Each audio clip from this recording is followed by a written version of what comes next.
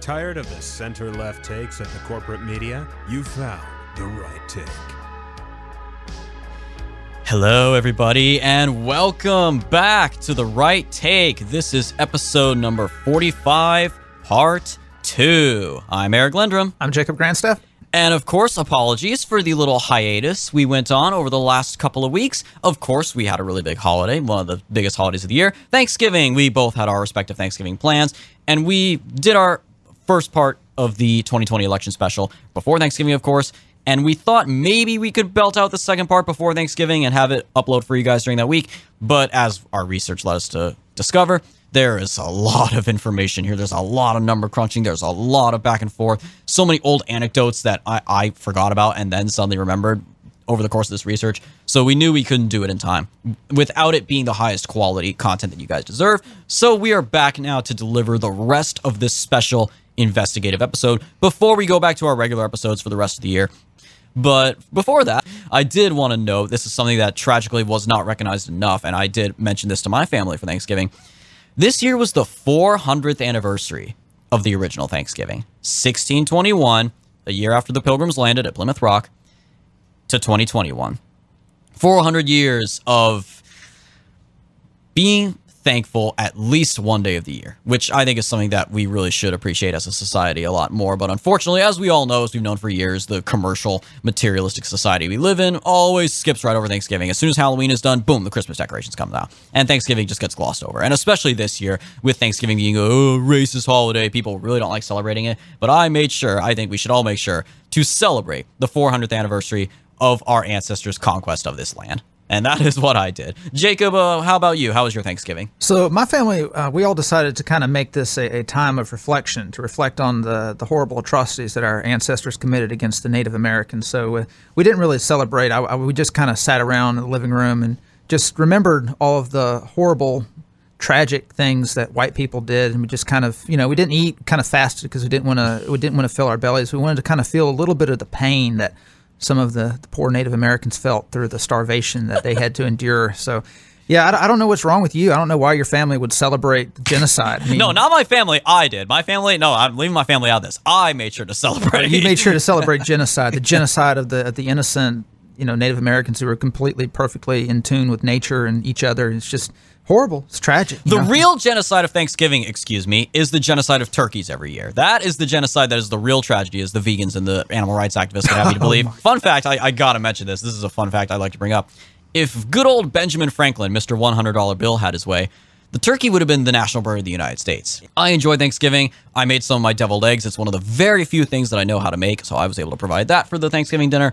It was a good time. I spent about a week back home. Actually, I went home the previous weekend before Thanksgiving for a cousin's wedding, and then, of course, the following weekend was Thanksgiving, and then I came right back to the swamp. So I'm back here again and ready to dive right back into, again, the anniversary, a little over 1 year now, of the 2020 election, which I do maintain was a fraudulent election, and we are here to dive right back into that and the various numbers behind each of the key swing states that ultimately swung the results of the election away from President Trump and in favor of Joe Biden.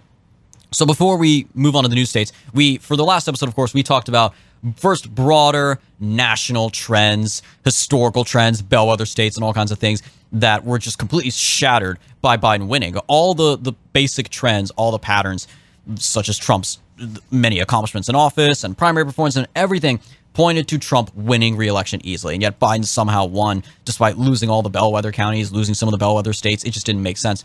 Then we focused entirely on Arizona because that is currently the one and only swing state that has actually had a full comprehensive audit. And the audit revealed many irregularities, which I do ultimately believe meant the election was probably stolen, or at the very least, people in Arizona, certainly Maricopa County, had something to hide, and they did everything they could to hide it from the state Senate and the audit that they were leading. But now we've got to focus on the other states that were at play here. And before we do that, we got to address a previous point that we discovered in our research, that in the previous episode, we talked about how Robert Barnes and Richard Barris found proof, allegedly, that Biden underperformed Hillary Clinton in every major metro area, every big city, except for 4.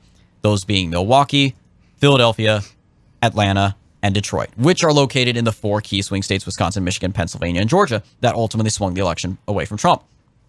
However, apparently, I think what appears to have happened here, we didn't look into this beforehand, but we're looking into it now. Apparently, maybe those numbers were conducted and those conclusions were drawn while the election was still ongoing, just a few days after the fact, without time for more votes to come in. So we looked at a handful of the cities involved, some of the big cities, just to compare a few, to see, okay, as more votes poured in, and again, say what you will, whether or not these were real votes or not, or more extended fake mail-in votes, but either way, more votes came in, and there were, in fact, a few cities where Biden did, in fact, outperform Hillary in 2016. Two examples, of course, are Seattle, Washington, and Denver, Colorado.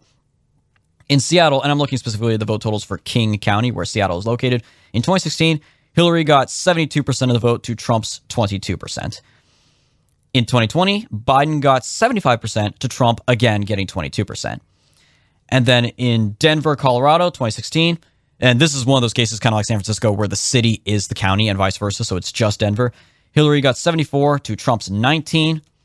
And in 2020, Biden got 79.5, so almost 80%, to Trump's 18%. So in both cases, I do think it's kind of weird. Trump got the exact same percentage, basically, but Biden just slightly outperformed Hillary by a couple percentage points. I think that, if nothing else, would indicate the third-party candidates just crashed and burned that year compared to 2016, which, I mean, again, you could argue that also might play into voter fraud. You know, we looked back at irregularities such as new vote dumps in Michigan. We had a screenshot of this in the video version of the last episode, where new vote totals came in that completely 100% went for Biden and increased his vote total without touching Trump or any of the third-party candidates. So I'm willing to admit that some of the third-party candidates may have also been affected by fraud the way Trump was, but either way, that this, just the fact that these couple of cities seem to refute what Barnes and Barris claimed, which we do definitely need to include that kind of as an addendum to the previous point we made in the last episode. Well, remember, even Wisconsin, as we're going to get into whenever we cover Wisconsin, they kept all the third-party candidates off the ballot.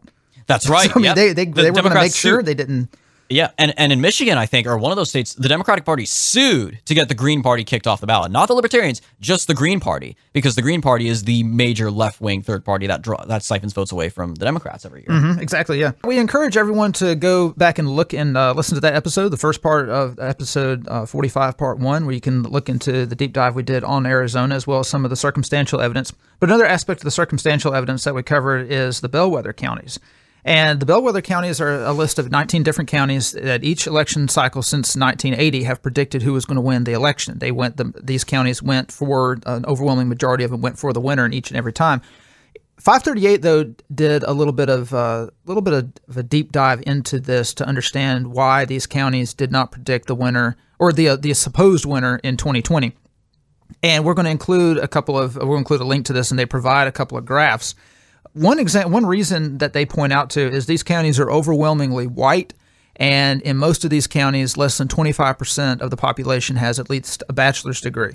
And the Democratic Party has become a party of white elites who rule over the minority proletariat in their party. And this has been the trend ever since Obama became president in 2008. It was slowly becoming that way in the 90s, but especially consolidated once Trump won in 2016. As they continue, especially importing more illegal aliens. And we talked about this specifically. This trend was clearly displayed in the Virginia election, that the rural voters and white non-college educated voters overwhelmingly came out for Youngkin, but in even greater droves than they did for Trump. And New York Times and others have pointed out, yeah, the Democrats have not yet reached their floor with rural voters. That floor is zero, and they could very well get there. And it just shows how far apart college-educated white voters are from non-college educated white voters when Youngkin actually did worse with college-educated women, even though he's supposed to be the more polished Republican candidate. He's the supposed nice to be guy, no mean tweets. The nice suburban dad. And this is where a lot of analysts got it wrong. They claim, well, he's the nice suburban dad, so a lot of college-educated women were drawn to him. No, that's not the case at all. In fact, college-educated women were more drawn to Trump than they were to Youngkin. I mean, McAuliffe won 62% of college-educated white women, so that's obviously not the case. But with these bellwether counties, 538 put up a graph, and they showed that they're all clustered in over 80 to 90% of the population in these counties are white, whereas it's about 65 to about 60 to 70%. Depends on how you define white. It's anywhere from 60 to 70% of the country is white. So these counties are a lot whiter than the average population. of the country. They're also a lot less educated, a lot less college educated, because being college educated doesn't necessarily mean you're educated, but they're a lot less college educated than the majority of the country, whereas it's about 35 to 40% is college educated. Most of these counties are like 25% college educated. Another thing, if you look at another graph that I'm looking at, if you see in the notes we've got here, they show in 1980 there was a huge swing toward Reagan. 1984, a much larger swing, like 30% percentage points in these counties that went for Reagan. Then, of course, it shifts back to about 10% in 1988, and then there's a huge jump to about plus 5% Democrat in 1992. 1996, it's plus 10 Democrat whenever Clinton won re-election, Bill Clinton won re-election. Then in 2000, it's a swing to about plus 5 for Bush, plus 8 for Bush in 2004. Massive swing the other way for Back Obama. for Obama. Yeah, to about plus 8 Democrat for Obama then. A slight move to the right with Romney. It's about plus 5 Obama in 2012. And then a massive, massive lurch for Trump to about plus 15 points in these counties for Trump in 2016. That's like the single biggest lurch from one party to the next between two elections on this entire chart. Right. Huge. And they don't give the individual numbers, but it goes by 10 points on this graph. So it looks like it either stayed exactly the same or moved 1 point in Trump's direction in 2020. Right. So like it might have been plus 16 for these bellwether counties for Trump. And if you look at the demographics of the counties, these counties are more of the traditional like blue collar white counties that would have voted for somebody like like a John F. Kennedy, exactly, and then swung for Ronald Reagan, like blue collar Democrats, blue collar Reagan voters. So I don't know if you can necessarily call, and 538 does kind of have a point that it's not really, I don't really think it's fair to call these counties bellwether counties anymore, because the political landscape in this country has been scrambled so much. The difference between, this is the thing, the huge difference between the country today and the country 40 years ago. 40 years ago, you did not have a college-educated elite like you do today. The college-educated elite just didn't exist 40 years ago like they do today. Well, and 40 years ago, college did not brainwash you into thinking that America is a racist country and that, you should abandon your parents and abandon your heritage and your family. And it was not a completely different worldview. It was actual education. You learned how to do a particular trade. You went into STEM and you actually learned valuable career skills. It was education. Now it's edumacation. Now it's indoctrination. And that is why, as you pointed out, we see this increasing divide, this massive gap now between college educated and non-college educated. And it's no longer a matter of the dumb people vote for Trump. That's not the case. No, it's not a matter of them being dumb. It's that they have two completely different worldviews now. And the two factors that contributed to this was the tech revolution, of course, which drew a bunch of people who would have just been nerds who would become math teachers and allowed them to become billionaires. Another aspect was the massive growth in the public sector. So a lot of these people who 40, 50 years ago would have been working factory jobs, making good money, having a good life, if they want to have that life now, they've had to move to Washington, D.C. That's why you see a massive explosion in the white population around D.C. The only area of the country that had a growth in white people in the 2020 census was Washington, D.C. Washington, D.C., which had traditionally been known as Chocolate City, stopped being majority black in the year 2011. In 2011, for the first time, the black population dipped under 50%. The reason for that was because you had all these college-educated white people, these white millennials, who, if they wanted a decent life because of the loss of factory jobs, had to go to college. They got liberal arts degrees, and they all moved straight to D.C. They moved to the Virginia suburbs and turned Virginia blue.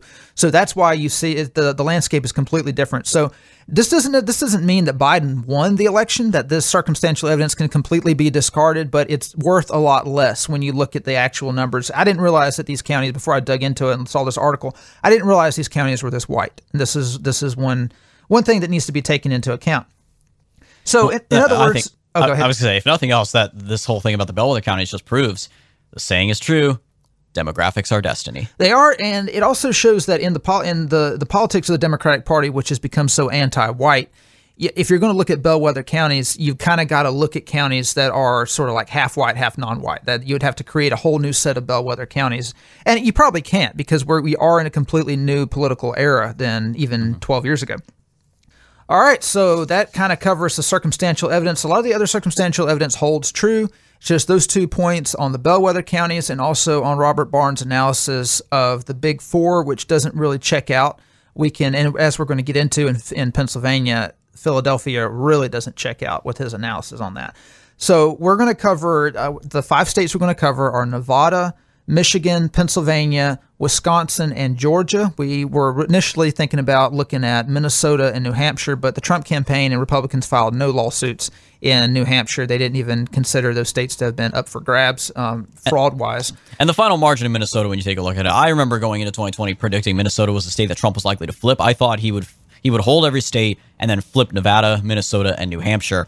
Because he came very close in 2016. People forget this. He came closer to winning Minnesota than any Republican since Reagan in 1984. So I thought, oh, this is great, especially with the crime and the law and order stuff last year. Minnesota was ground zero for that. But then you look at the final margin by which Biden won Minnesota by a larger margin than Hillary did. And I remember looking at that and thinking, okay, I mean, Biden won it by nearly 230,000 votes, which was about a 7.7 percentage point margin.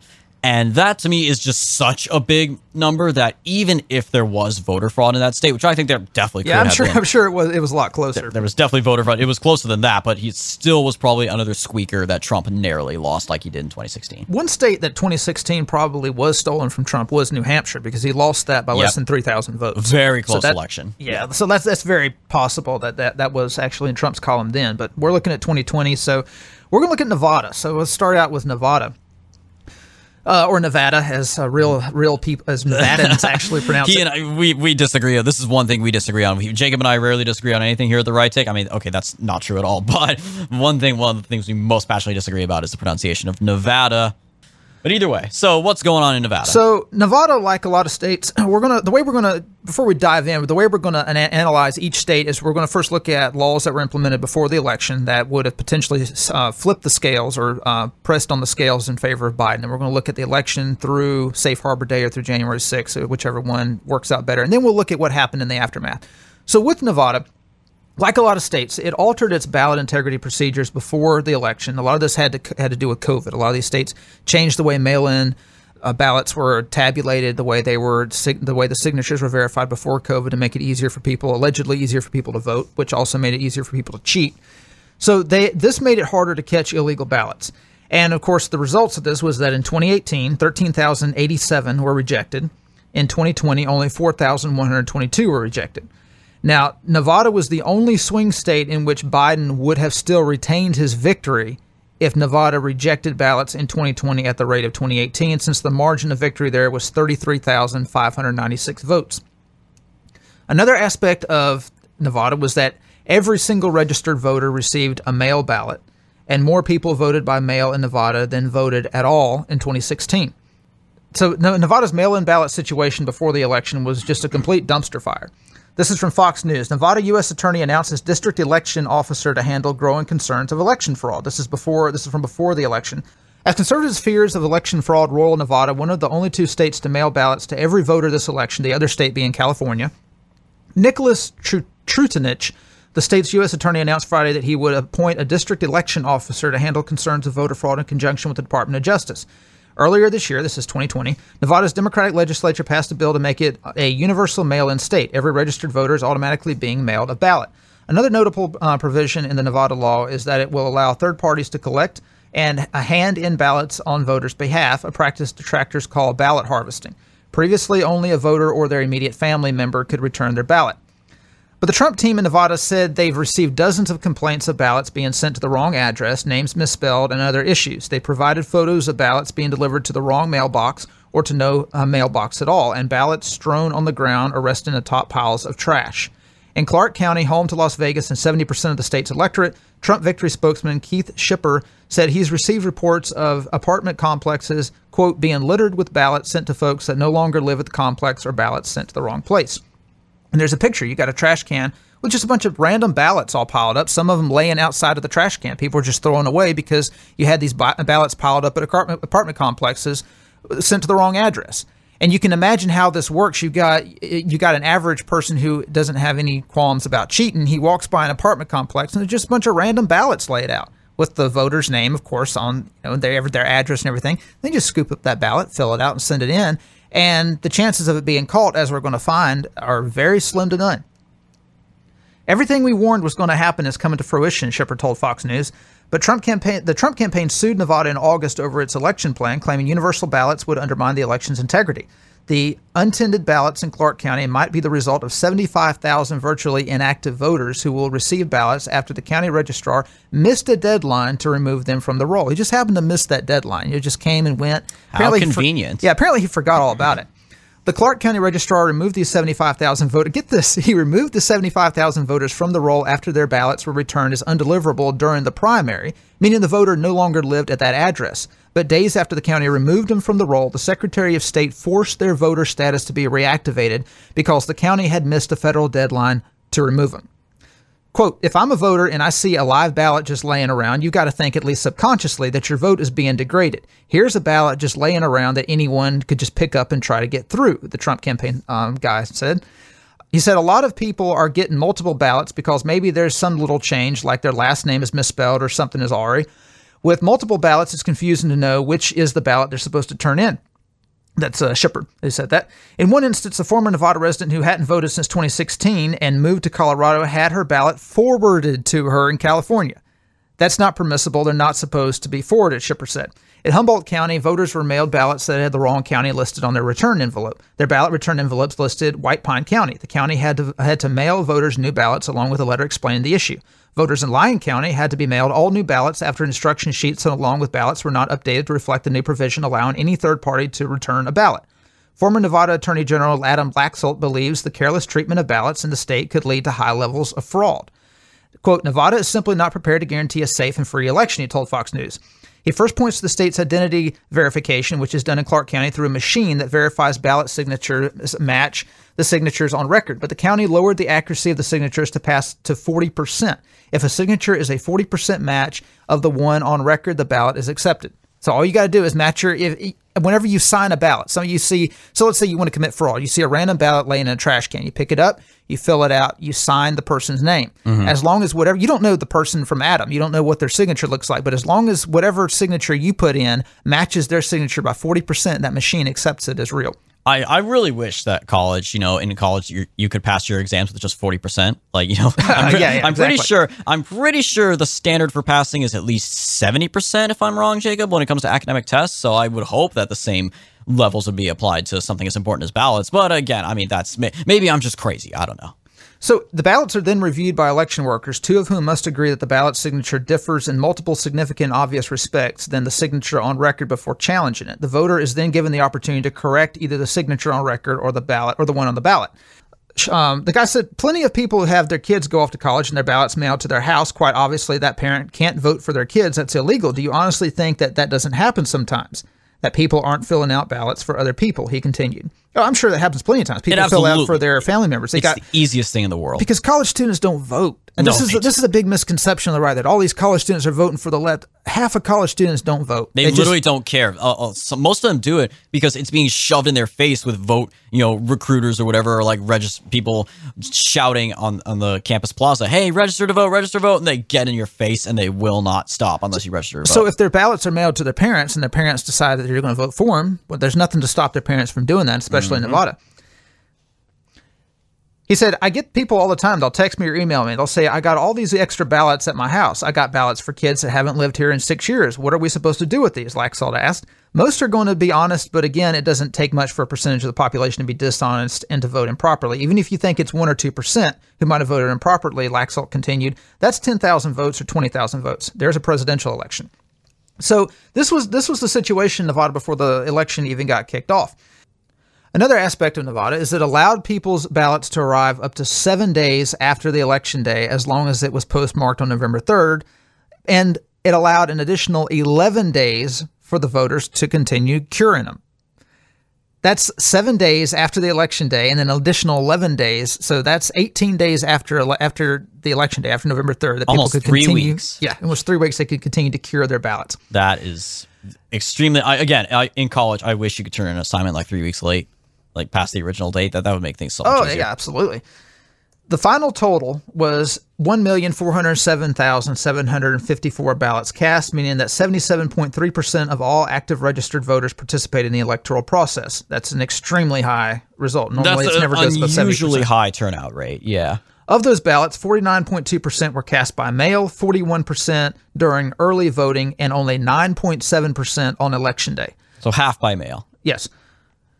But if you count in, if you throw in early voting as well, then that's might as well be by mail. You're looking at more than 90% of the election that was cast before Election Day. On November 5th, registered voter Jill Stoke, Chris Prudhomme, a credentialed member of the media, who described himself as a senior advisor to the state Republican Party who attempted to observe ballot counting in Clark County and campaigns for Republican candidates Jim Marchant and Dan Rodimer, who are running for congressional seats, sued the Nevada Secretary of State and Joe Gloria, elections officer in Clark County, to force the county to stop using signature verifying machines, alleging the county's signature verification system uses lower quality images than the software requires. It also wanted observers to be allowed to stand closer. Stoke claimed she tried to vote, but was told the machine had already received her mail-in ballot, even though she claimed she'd never voted by mail. The judge agreed with Gloria that she could have filled out a provisional ballot if she, that Gloria is the guy who was the defendant in this case, with the county. The judge agreed with him that this lady could have filled out a provisional ballot if she wanted to, and threw the case out. So he refused to even check into the case, basically saying, well, if she wanted to, she could have filled out a provisional ballot. But that's not the point. This lady showed up to vote, and they said, you've already voted by mail. She said, I've never voted by mail. I did not send it in. And the judge is basically like, well, you could have filled out a provisional ballot, but that doesn't look at the reason why somebody filled out her ballot, or at least according to her, and sent it in. That is actually unreal. And again, this is what a lot of people on the left say, oh, judges threw out all the Trump campaign's claims of fraud, so obviously they were BS. Like, okay, this judge, why on earth would you think it's a good idea to throw this case out when the woman, at the end of the day, doesn't know why a vote was cast in her name? That doesn't solve the problem. That's literally sweeping it under the rug. That doesn't make it go away. Yep. On November 5th, the Nevada Republican Party, so the election is November 3rd, just so everyone's keeping up. November 5th, the Nevada Republican Party sent a criminal referral to the DOJ over 3,602 cases of voter fraud for people it claimed no longer lived in the state. This came from a list of voters identified by cross-checking voter registration names and addresses with the National Change of Address database. County officials and Democrats claimed this was probably the result of military personnel and people who'd moved within 30 days of the election. This became a big issue because there was this one military lady whose zip code was in the list sent in for investigation. And of course, she went on CNN, all these liberal outlets claiming the Republicans are against the military. As a military spouse, I'm greatly offended that they would think that my ballot is invalid. And of course, it became a big deal. But it kind of ignores the point. Like, yeah, obviously there's going to be some people who are military personnel, but it's still a pretty high number. On November 5th, Las Vegas Review-Journal columnist Victor Jokes, I don't know, however that Dutch name is pronounced, revealed that his experiment showed that 8 out of 9 fake signatures were accepted in Clark County. For the Washington Examiner, an experiment testing the veracity of Nevada mail-in ballot signature verification reportedly resulted in an 89% failure rate, raising concerns about the integrity of the state's rapidly implemented universal mail-in ballot system. This guy, he said, quote, I wrote their names in cursive. This is people that he was doing this experiment with. He wrote their names in cursive using his normal handwriting. He said, quote, then they copied my version of their name onto their ballot envelope. This two-step process was necessary to ensure no laws were broken. The results contradicted assurances from Nevada officials that signature verification, the process of matching a voter's signature on file to the signature on the ballot, would prevent fraudulent ballots from being counted. So these are 9 fraudulent votes because he wrote their name using his handwriting. They copied his handwriting onto their ballots. He said, quote, 8 of the 9 ballots went through. In other words, signature verification had an 89% failure rate in catching mismatched signatures. So there's no reason to believe that if he could get 8 of 9 fraudulent ballots to be counted using his handwriting that someone copied using their name, then it's obvious that anybody could commit fraud in Nevada. On November 6th, the Trump campaign announced a lawsuit against Clark County asking a judge to stop the counting of improper votes, alleging that tens of thousands of people in the state cast a ballot despite no longer living there. Because all the envelopes are separated from ballots, because all the envelopes were separated from the ballots, there's not much relief that a judge could do, even if it was proven that they were correct. And this is the problem with a lot of these lawsuits. They separate the ballots from the envelopes. So you can make all these allegations you want, but unless you take a months-long investigation and audit of the results, it's really hard to prove. And the Trump campaign had literally 3 weeks to do it. They had 3 weeks to go through the lawsuit, the discovery process, and the hearings. And time was not on their side. Yeah, there just wasn't time to do all this. They withdrew the lawsuit after getting Clark County to allow more observers, but not all plaintiffs withdrew, and the Supreme Court dismissed the case. That's the Nevada Supreme Court. At a protest on November 9th, Matt Schlapp, the president of the American Conservative Union, named two examples of dead people voting, Fred Stokes Jr. and Rosemary Hartle, both of whom died in 2017. Information from the Clark County Registrar's Office does show that they received ballots for both Stokes and Hartle, but it's unclear whether the votes were counted or rejected. One whistleblower allegedly claimed to have seen a significant number of signatures on mail-in ballots that the person believes should have been reviewed but was pushed through, according to an affidavit sent by News 3 to News 3 by a GOP official. Another whistleblower claimed to see a van marked Biden-Harris stuffing envelopes inside. It turned out Hartle's husband, a Trump supporter, committed the fraud by trying to vote for her. He was sentenced to a year probation this November in 2021. Now, as far as the van goes, the affidavit said, quote, the doors of the van were open, ballots were clearly visible, ballots were open with letter openers, and ballots were refilled and sealed in the envelopes. In an anonymous interview with Laura Ingram, the whistleblower said she noticed it on her lunch break because she was a poll worker, and she walked by 4 or 5 times to make sure that what she saw was real, that she was actually witnessing voter fraud, and the people formed a human wall when they saw that she noticed to keep her from looking closer. That's a classic tactic that the left has used, dating all the way back to the infamous Hillary Clinton collapse on 9/11 in 2016. Yes. She had like all Correct. the Secret Service agents do just form a wall like the moment she started, just collapse to the ground so that nobody would see this presidential nominee literally fainting in public in broad daylight. Yep. On November, but of course, as we're going to get to, the judge threw this out because he's like, well, that's just your word. You don't have any corroboration. On November 16th, the counties certified the votes for Nevada.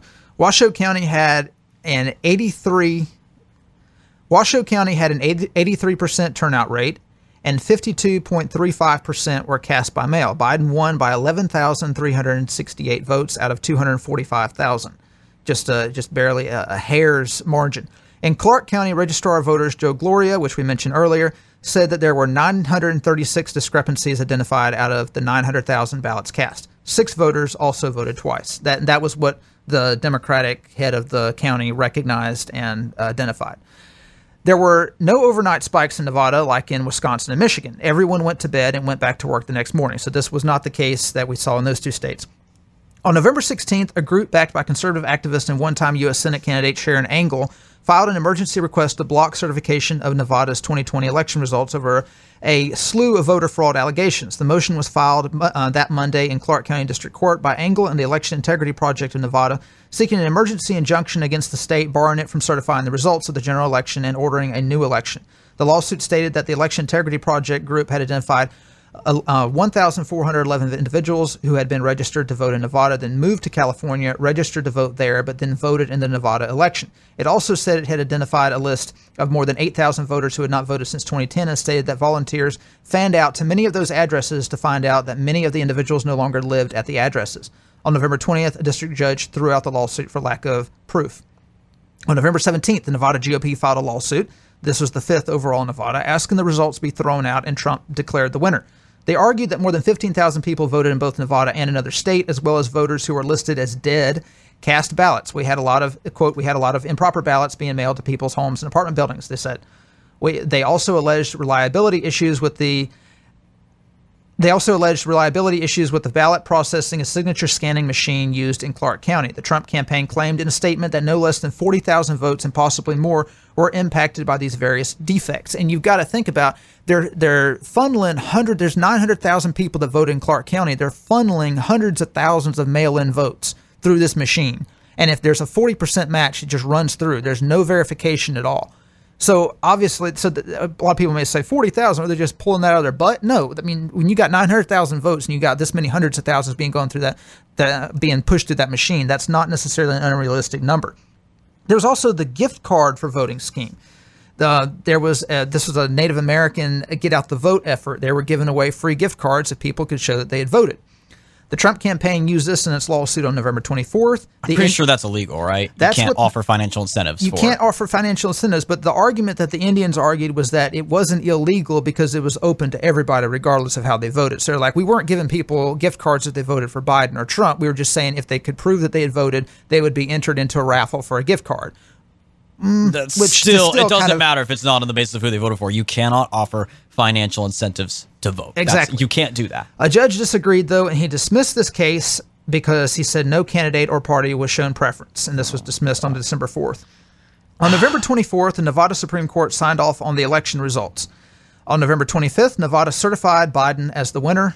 Also on November 25th, the Nevada Supreme Court agreed to let the Trump campaign present 15 witnesses to voter fraud to the district court in Carson City on December 3rd. So this was really the first time in Nevada that we saw any kind of relief given to the Trump campaign. And this is with less than 2 months to go before the inauguration, and after they've already certified it for Biden. After they've already certified it for Nevada. In the lead up to this, to December 3rd, Clark County Registrar Gloria's workers shielded Gloria from being subpoenaed, and he locked himself in his house to make sure that he couldn't be served with subpoenas. In addition to the previous mentioned allegations, the lawsuit claimed that election workers in Clark County were pressured to overlook irregularities. That includes a direction to count a signature as matching so long as at least one letter looked the same. And the one letter out of anywhere from like 20 letters. In other words, every signature was verified. As long as there was a signature that matched the name, it was pushed through. There was no, okay, there's that L looks similar, so we're going to pass it through. The suit claimed postal carriers. The lawsuit that the Trump campaign brought also claimed that postal carriers were directed to violate the USPS policy by delivering mail-in ballots to bad addresses. That could include someone who died or moved. Judge James Russell, however, threw the case out on December 4th for lack of evidence for any of the following allegations, and these were some of the additional allegations that the suit brought. 1,506 votes cast in the election came from dead voters. 2,468 votes were cast by voters who changed their address to another state or country, or county. 42,284 voters voted twice. About 20,000 voters voted in Nevada without a Nevada mailing address. On December 7th, the Nevada Supreme Court also dismissed the Trump campaign's appeal.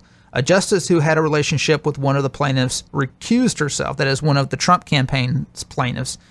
She recused herself, although another justice who praised the Secretary of State and the state's handling of the election did not. And I saw the quotes from this justice after the Secretary of State certified the election results. And it was some of the worst kind of butt kissing you can possibly imagine. Like he basically went out of his way to issue this broad, bloviating statement about how the Nevada results were conducted without incidents and were the utmost standard of professionalism, and basically bragging on the Secretary of State's office and how the election was conducted. And it was very obvious this justice is nothing but a partisan hack, and he was basically just trying to poke at the Trump campaign for claiming that there was fraud. So this is why I absolutely believe there was fraud, because when our side, a witness on our side is found to have any semblance of like a conflict of interest, you immediately have to go. But then their witnesses have all these explicit conflicts of interest, and they get to continue being part of the case. Yeah, because the judge goes along with it, of course. Because the lawsuit is alleging that there was impropriety by the Secretary of State's office, by the clerks, and this justice had explicitly bragged on them for lacking impropriety. So obviously this is a case where he should have recused himself, but of course he didn't, and they throw the case out. The evidence, then, this is the evidence that the Trump campaign brought. It included 20 binders worth of materials.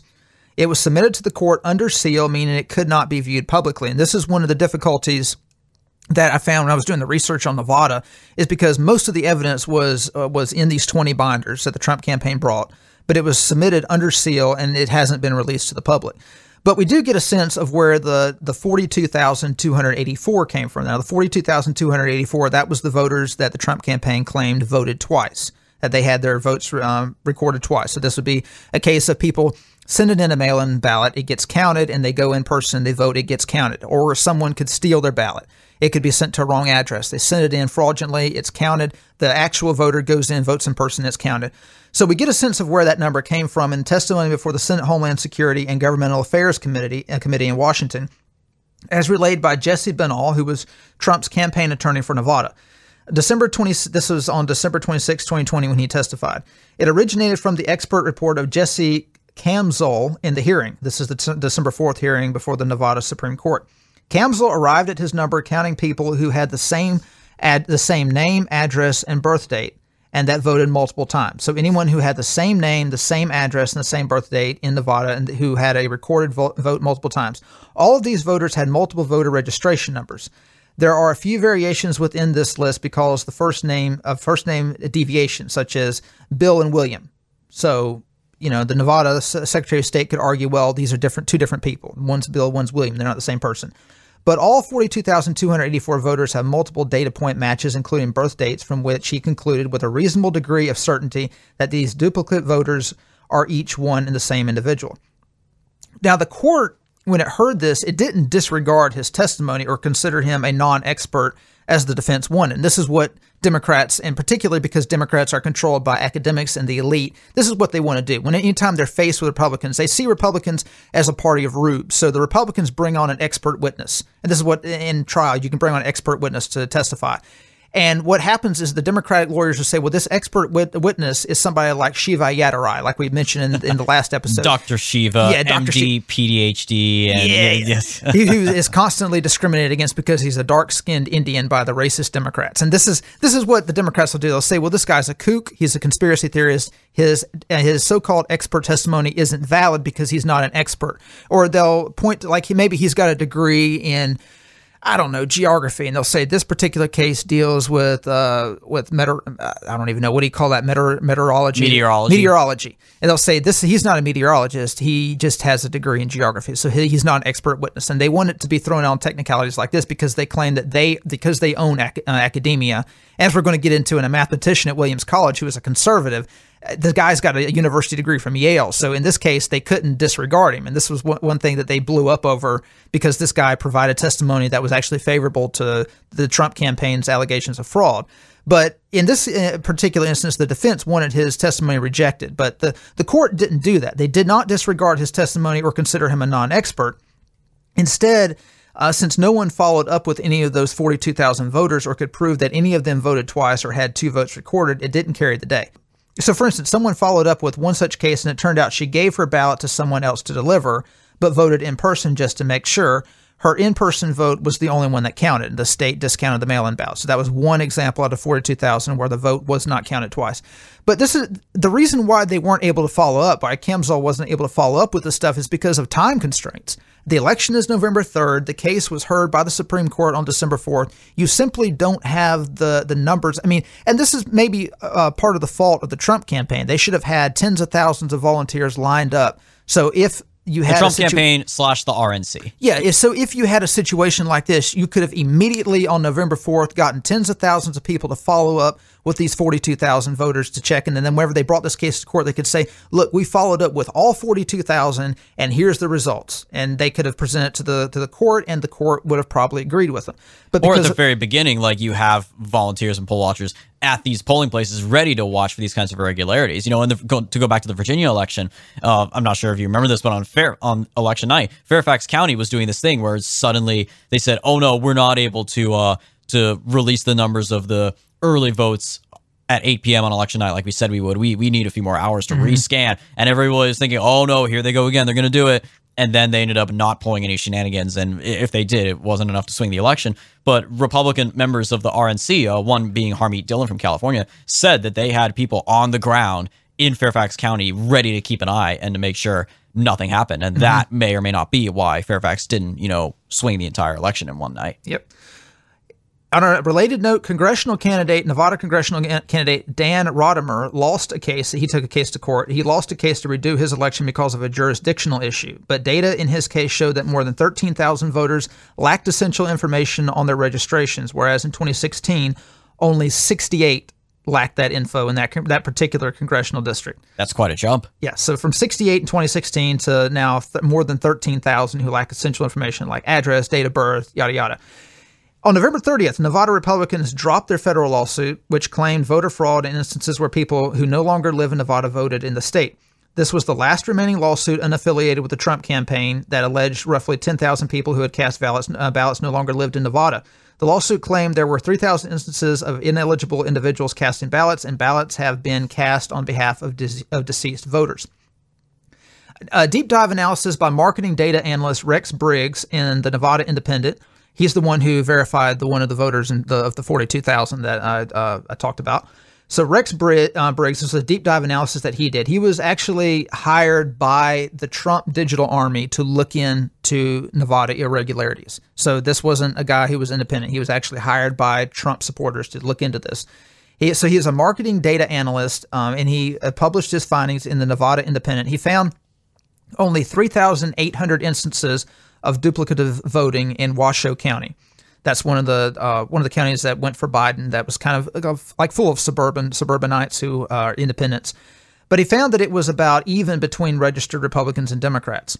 He found that Biden slipped 0.7% in his margin of victory in Clark County compared with Clinton. So the allegation that Clark County, the heavily, where most of the voters are, that's what swung it. Not exactly the case, because it wasn't like it increased 5 percentage points over Clinton. Some rural counties increased their margin over Biden compared with 2016 over Clinton. The major outlier, though, was Washoe County, which increased its margin of victory for the Democrat for Biden from 2,671 votes for a 1.3 percentage point margin in 2016 to 11,368 votes, or a 4.6 percentage point margin. So Clinton won by 1.3 points. Biden won by 4.6 points in Washoe County, and this is what really pushed Nevada so far in the Biden win category. Now, Clinton did win Nevada, but she won it by a squeaker, whereas Biden won by a little bit more comfortable margin. And Biden lost, remember, he lost 0.7% over his margin of victory in Clark County, the biggest county. But in Washoe County, he increased by 3 percentage points over Clinton. And this kind of aligns with other states where Trump improved in deep red rural areas. He improved slightly in deep blue urban areas, which accounts for his increase in the minority vote. But he lost massively among middle-class white suburbanites and college-educated whites everywhere. I'm looking at some of these demographic numbers, and it's actually quite surprising to see that Trump actually won among voters with some college education 52 to 46. And then among voters with bachelor's degrees, it was a perfect tie, 48-48, which you don't see that. Usually Trump is the one winning on the non-college educated and losing the college educated. So Nevada does have a lot of weird trends that seem to go against like what you see in a lot of the other swing states. Well, one of the things that Briggs pointed out, one of the reasons for that is because there's a lot of California immigration into Nevada. And a lot of people think that when Californians move to other states, they turn it blue. That's not the case with Nevada. Briggs found that in Washoe County, there's a slight plurality of people who were born in California, actually, who live in Washoe County. And the more people he noticed moved to Washoe County from California, the more red it trended. That most of the people who are born in Nevada tended to vote more Democrat than the Californians who moved into the county. And a lot of that is probably college-educated people, college-educated Republicans or Republican-leaning independents who moved from California. Briggs found no evidence, though, of systemic voter fraud. He said that each person who voted, whether in person or by mail, has a voter record consisting of their name, voter ID number, and a vote method code. He also found that more Republicans than Democrats had home addresses out of state, which would make sense with the Californians.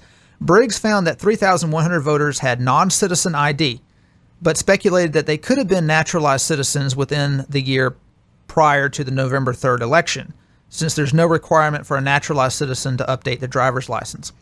So that's it for Nevada. So what happened in the aftermath in 2021, after January 6th and beyond?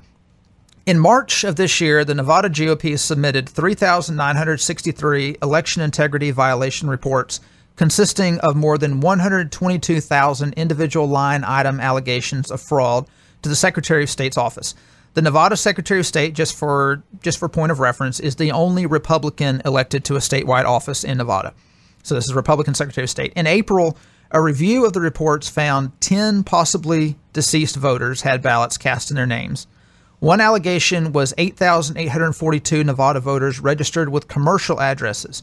To review the complaint, the office performed a statistical analysis with a sampling of the data, finding the majority of the addresses were apartment complexes, RV parks, or other legitimate locations where actual voters lived.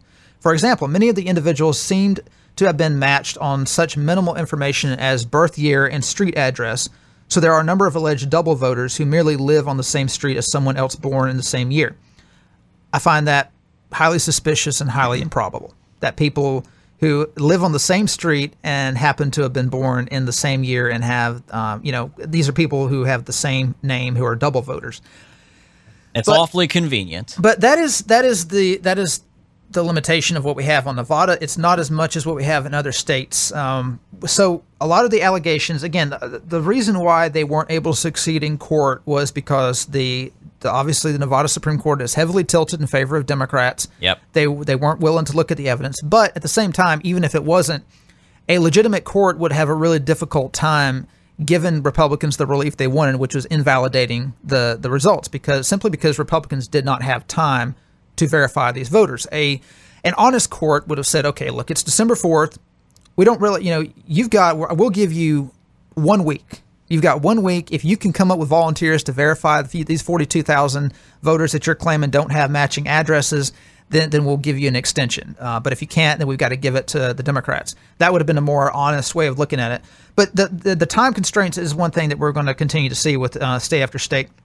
So just looking over these numbers, we got 42,000. These are the allegations: 42,000 voters who voted twice. 1,506 votes cast in the last election that allegedly came from dead voters. That, of course, was investigated, and it was found that there were about 10 voters who were dead. If you can trust the Secretary of State's office investigation. That's a big if. 2,468 who were cast by voters who changed their address, lived in another state or county. Briggs, who was hired by Trump voters to investigate, he found that there's an equal number of Republicans and Democrats where that was the case. So that may or may not have benefited Biden. And but that's basically it. The fact that you've got so many ballots that were sent out to all these voters, to all these addresses where voters no longer live, I find extremely difficult to believe that there wasn't massive fraud with that. But without a serious organizational attempt by Democrats to commit fraud, of which there is no evidence, then it would be really difficult to say, yes, there were definitely tens of thousands of votes that were cast fraudulently. And there has been now obviously, unlike a lot of other states, Nevada is controlled by Democrats. The legislature is controlled by Democrats. Republicans made a few gains. They picked up 1 state Senate seat and they picked up 3 House seats in Nevada.